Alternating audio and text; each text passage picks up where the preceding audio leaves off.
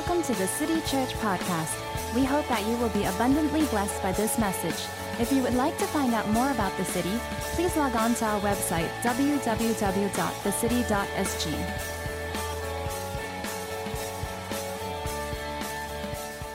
We've been in the Biblical Literacy series, and this is our fifth and last sermon of this series. So let me recall the first week when we talked about the story of God in Scripture. Okay, what we focused on was how seeing God's story in Scripture imparts life into us. Life for what? Life for, so that we would be devoted to Jesus and be diligent in the Word and distinctive in our lifestyle. And that's exactly what we saw in Nehemiah 8. There was renewed devotion to God and just a return to hearing the Word of God. And people were, decisively wanting to repent and pursue and do the will of God, right? So as we talked about biblical literacy, discovering Jesus in the passages, and this for sure includes end-time Scripture, is the best part about studying Scripture, is that, like we've emphasized, Scripture is to reveal Jesus, to cause us to grow in love for Him. So we see an interplay of these three aspects, right? So as we immerse ourselves in the Word and God's story shapes us. It shapes why we live and how we live and what we choose on a daily basis. It shapes our devotion to Jesus, and as a result, we want to, be, studying the Word to know Him more, and that in itself then informs our lifestyle that is to be set apart as God's people, and in turn, that again fuels the devotion for Jesus, and the interplay of these. So I'm reminded of Timothy, how Paul exhorted him in his first letter to young Timothy: train yourself for godliness, devote yourself to the public reading of Scripture, to teaching, practice these things, immerse yourself in them so that all will see your progress. Keep a close watch on yourself and pursue righteousness, faith, love. And then in second letter, 2 Timothy, fan into flame, follow the pattern of sound words you've heard. What you've heard from me, entrust it to others who will be able to teach some more others. And then the Lord will give you understanding and everything. And Paul says, I'm bound with chains, but the Word of God is not bound. Wow. Do your best to present yourself to God as one approved, rightly handling the word of truth. Continue in what you have learned and have firmly believed, how from childhood you've been acquainted with the sacred teachings that make you wise for salvation. All the Scripture, and this one we know, is breathed out by God, profitable for teaching, for reproof, for correction, for training in righteousness, so that we, people of God, may be complete, equipped for every good work. Paul is giving Timothy such a charge because he is also at the same time warning Timothy that the time is coming when people will not endure sound teaching, but will turn away from listening to the truth and wander off into myths. Church, if it is true that immersing ourselves in Bible produces in us a devotion to Jesus and diligence in the Word and a distinctive lifestyle, then I want to alert us that the converse is also true. If we are not immersing ourselves into the story of God, it brings about a carelessness towards Jesus. It brings about a complacency when it comes to the Word of God, and it brings about a compromised lifestyle. So it's no surprise to say that unless, like Timothy, we train in godliness and practice and be immersed in Scripture, and we follow these words and we learn to handle the Word, we grow in wisdom, and we watch our lifestyle, and we allow these God-breathed Scriptures to teach, reprove, correct, and train us in all righteousness, so that we be equipped for good work. We will easily be drawn away. We digress. We fall away. So how do we preserve our faith and our convictions in a culture of compromise and relativism? That's a question. How can we, have hope and share hope amid so much darkness and hopelessness, more so in our world today? How will we embody God's love and amidst so much apathy and self-indulgence and selfishness in our culture? Paul says, devote yourself to the public reading of Scripture. Practice these things. Immerse yourself in them. Keep a close watch on yourself. Pursue righteousness along with others, out of a pure heart. Follow the pattern of sound words and continue in what you've learned. These are valuable reminders, not just for Timothy, but for us as well. If Paul back in his day needed to remind Timothy so much to stay faithful to God and his word, what more us in our day, in our time, right now? I believe that in some ways, we have allowed ourselves to be deceived, that growing in Bible knowledge is not for everybody, right? Oh, I'm not good with the Bible, I can't understand it like some people can, or I just don't seem to get into it, it seems unknowable or kind of difficult, it's a little weird here. We forgot that this requires us to train, to put in effort, to be diligent, to study it, and definitely, guys, involves prayer and warfare, resulting in why more and more people are biblically illiterate, which is why Romans 12 gives us such an important instruction. And most of us will be familiar with Romans 12, 1-2, where it says, I beseech you, therefore, brethren, by the mercies of God, that you present your bodies a living sacrifice, holy, acceptable to God, which is your reasonable service. And do not be conformed to this world, but be transformed by the renewing of your mind, that you may prove what is that good and acceptable and perfect will of God. That word mind in this verse in Greek is nous.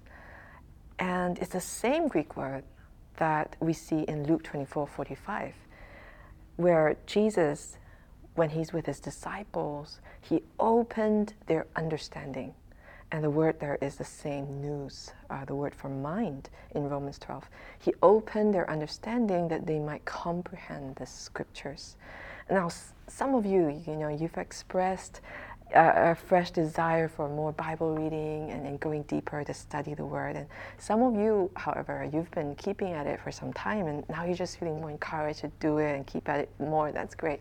I'm excited, and we're excited. I know there's more to come. As we posture ourselves to grow in understanding, to grow in, practicing, reading the Word, and just know that the Spirit of God wants to open our nous. He wants to open our mind, to renew our understanding for Scripture, for the Word of God. He wants to lift, open the veil of our hearts. That's what God wants to do. But if it's not because we've, deceived ourselves, another reason is because we are really distracted and forgetful. And it's very subtle yet pervasive. The gravitational pull to forget who we are and why we're here. And that happens to all of us. We are naturally inclined to forget God's story and ourselves within this story of redemption. And forgetting doesn't take spiritual effort, while remembering needs deliberate action. Isn't that the reason why people celebrate, special days, like, anniversaries, birthdays, national independence, certain festivals throughout the year? My family moved to Singapore not too long ago, and the kids have grown a lot since then. They're coming to 2 years now. Now, recently for National Day, they came home with songs and stories they heard from school. And just the other day, our daughter's kindergarten had all the parents join in a Zoom call where they gave a presentation, both live, but also on video. And so the video showed a segment where they're recalling to the kids who this Mr. Lee Kuan Yew is, and just had them express kind of their gratitude for the generations that went before them that built the nation. And I'm struck by the thought that, in recalling Singapore's history, despite not having met these founding persons in person, there's impact and power in telling the story and having the kids kind of identify themselves as part of this story and how right now in this point in history where they see themselves here and now. In the same way, I think remembering God's story needs deliberate attention, deliberate remembering. And there's impact and power in remembering again and again and retelling the story so that we be devoted to Jesus and grow diligent instead of complacent, and that our lives will continually be, aligned and realigned to be distinctly different instead of conforming and compromising to the culture around us. If you think about it, remembering is a really central theme in Scripture. Not nostalgia or mere sentimentality, but a very purposeful remembering.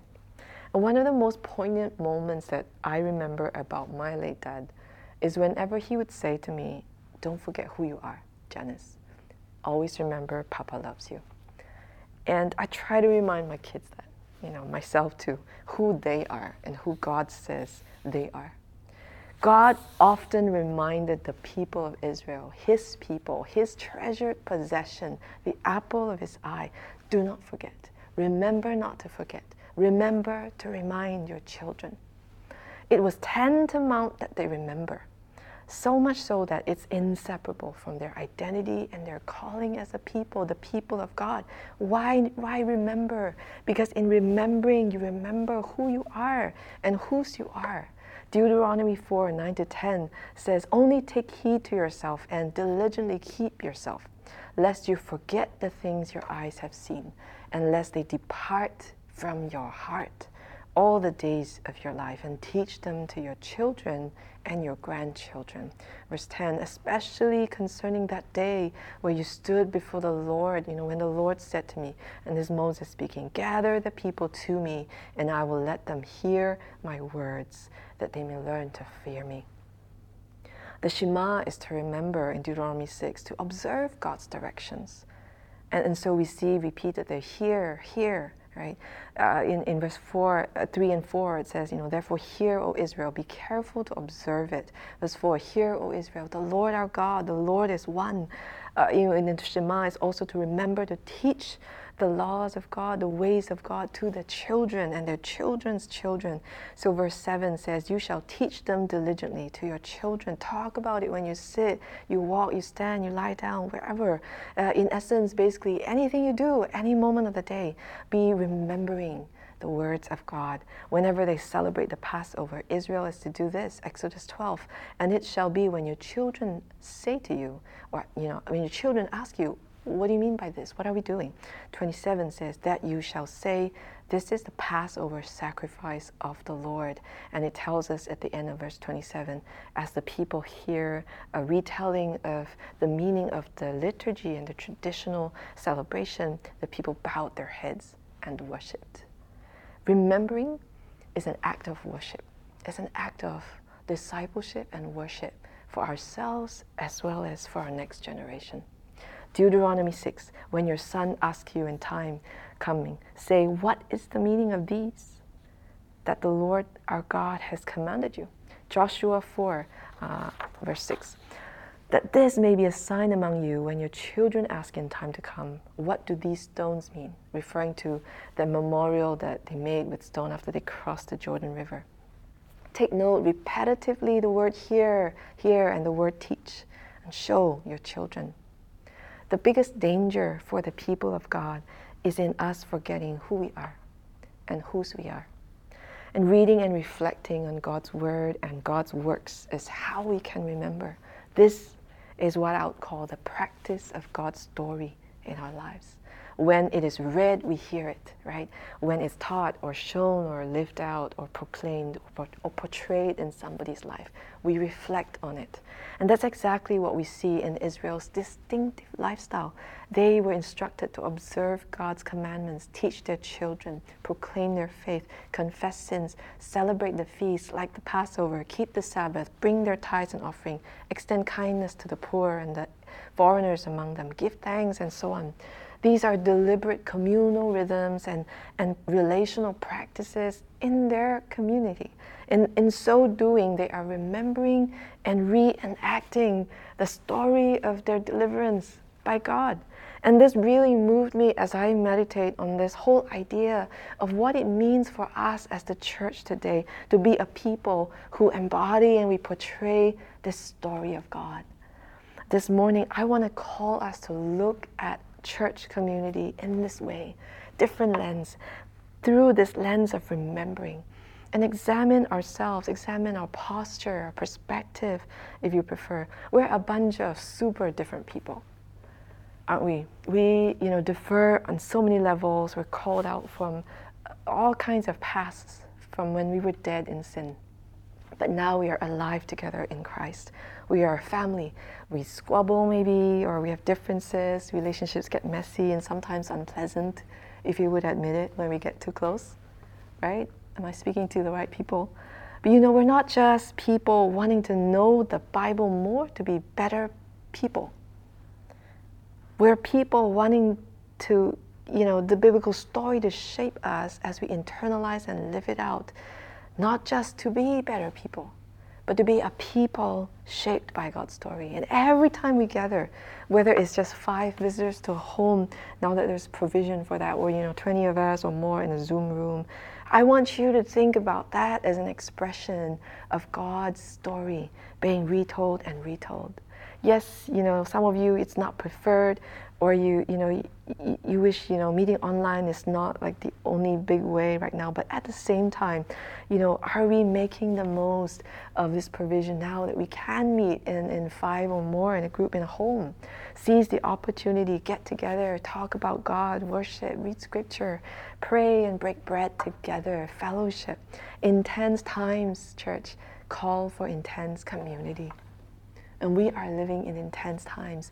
And I say we're being called for intense community together as God's people.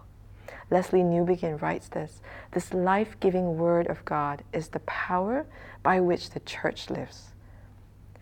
The church is constantly renewed by the word of God. The word is given to us in 2 forms. The word spoken in the reading and exposition of scripture, and the word acted in the sacraments.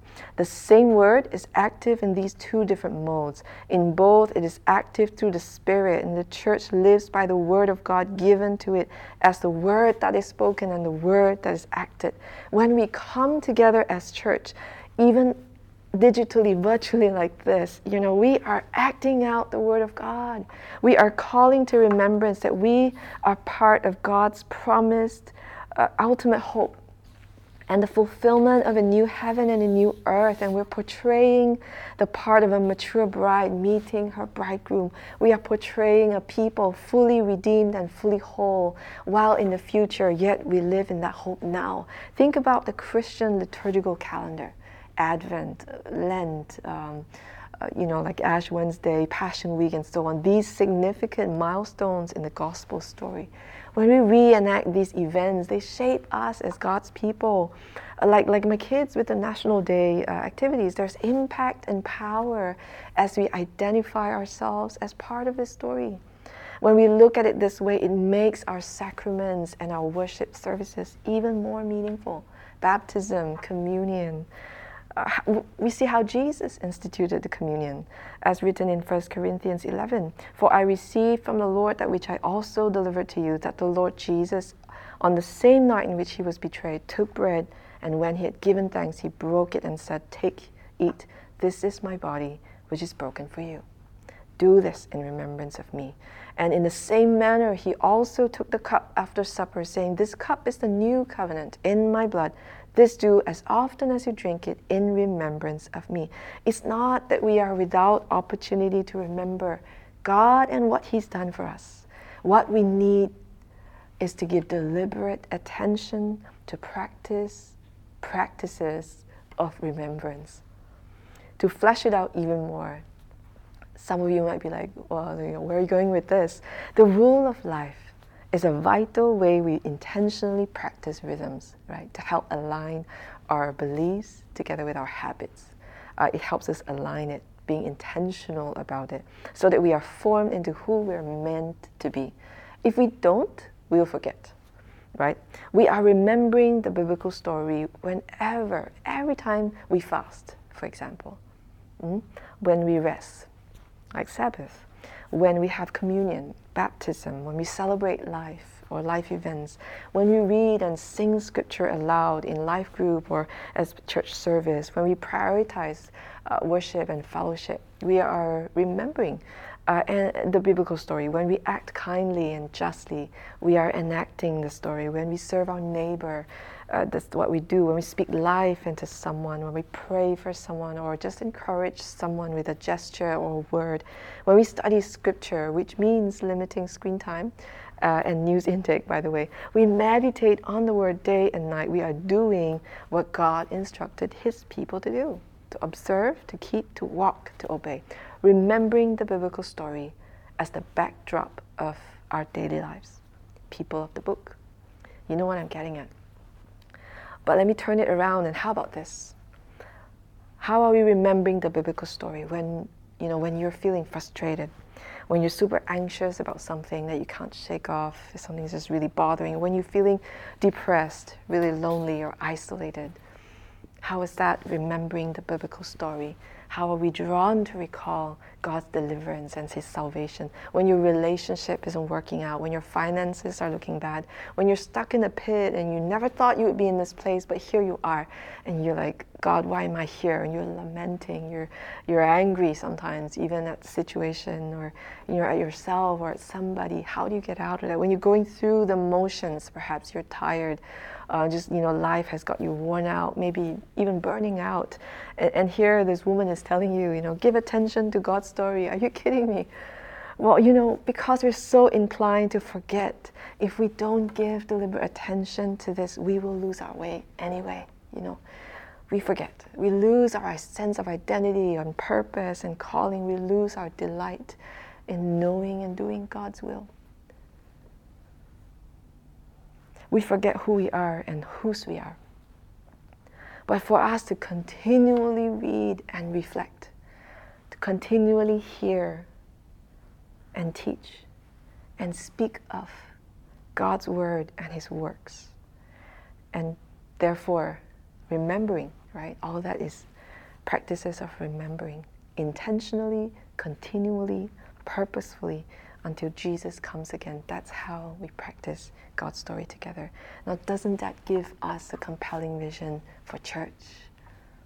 Church is not just something we do once a week to kind of chill.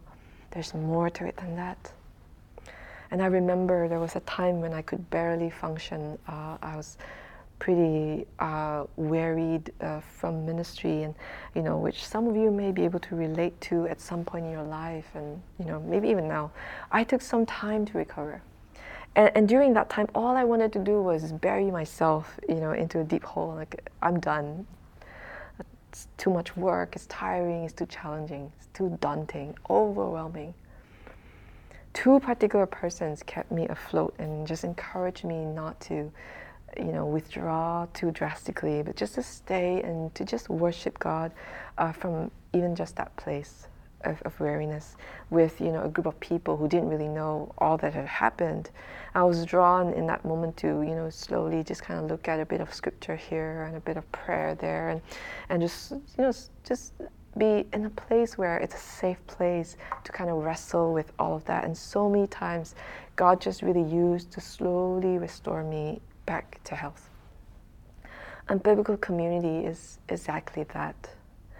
And I'm not saying that, we're all like, wow, gung-ho all the time and like raring for it. That's not even what I'm saying. I'm just saying that if we would pull back and occasionally see this perspective, what are we about as God's people?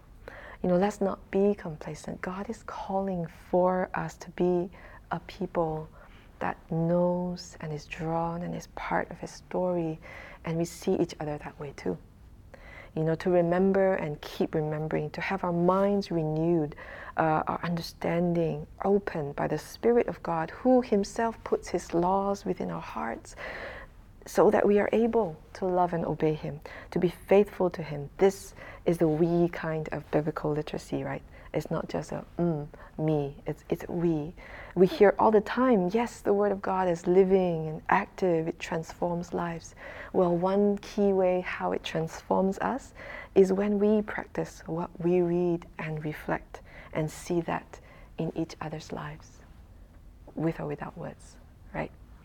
And last week, church, we prayed for a fresh desire for the Word of God. And this morning, I just want to invite you to just pray with me as I just close in prayer before we end with worship and communion.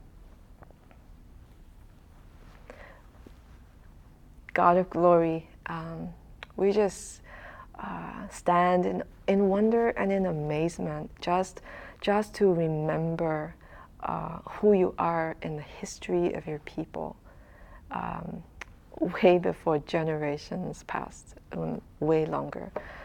You are the creator.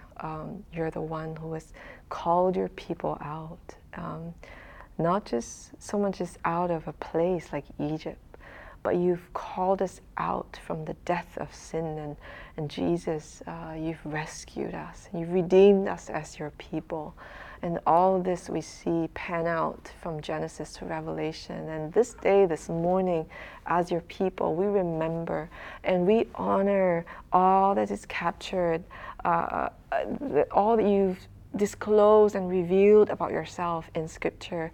And we say we thank you for the Word of God. We thank you for just giving us even access to it. And we thank you that as your people, as your community, bound and knitted in your Spirit, that we are one and we are able to not just experience your story and be a part of it, but be called and have an identity and a purpose to be ones who portray this very story to the world, and to be like that hope and ultimate fulfillment that you are drawing us to await. And Father, we pray that as a church this day, we pray for each other. We pray for, just if names just come to mind, just say them before God even now, or your life group, or different random ones that come to mind that are part of our church community. I'm just going to give you a few moments just to name them before God. Father, we just thank you for these ones. We thank you for these that we're naming before you. And we give thanks, God, that you are building us up as a people, not by our own strength and power, but by your Spirit. And God, we say this morning that we are your people. We are your treasured possession. And we long to be shaped by your story. And at times when we forget, would you draw us back to remember, to recount, to recall the many times you have rescued us and redeemed us and shown us mercy and compassion and kindness. And this day we pray, may you teach us, Lord, to even be channels of that same grace to so many who are not even aware that they can be part of this story. And God, we remember those ones who are not part of a church community yet. Even in this moment, we want to remember that you've called us to be a blessing to the nations. And so, God, as your people, we stand and we say, would you shape us? Would you shape us as the city to be your people who embody your story and who are snapshots of your glory and your goodness to the world. And this day we commit ourselves afresh as your people, as one church, as one community, in unity and just in obedience to you and to your call this morning to continue to go deeper in Scripture and to discover more of you, Jesus. We pray in Jesus' name. Amen.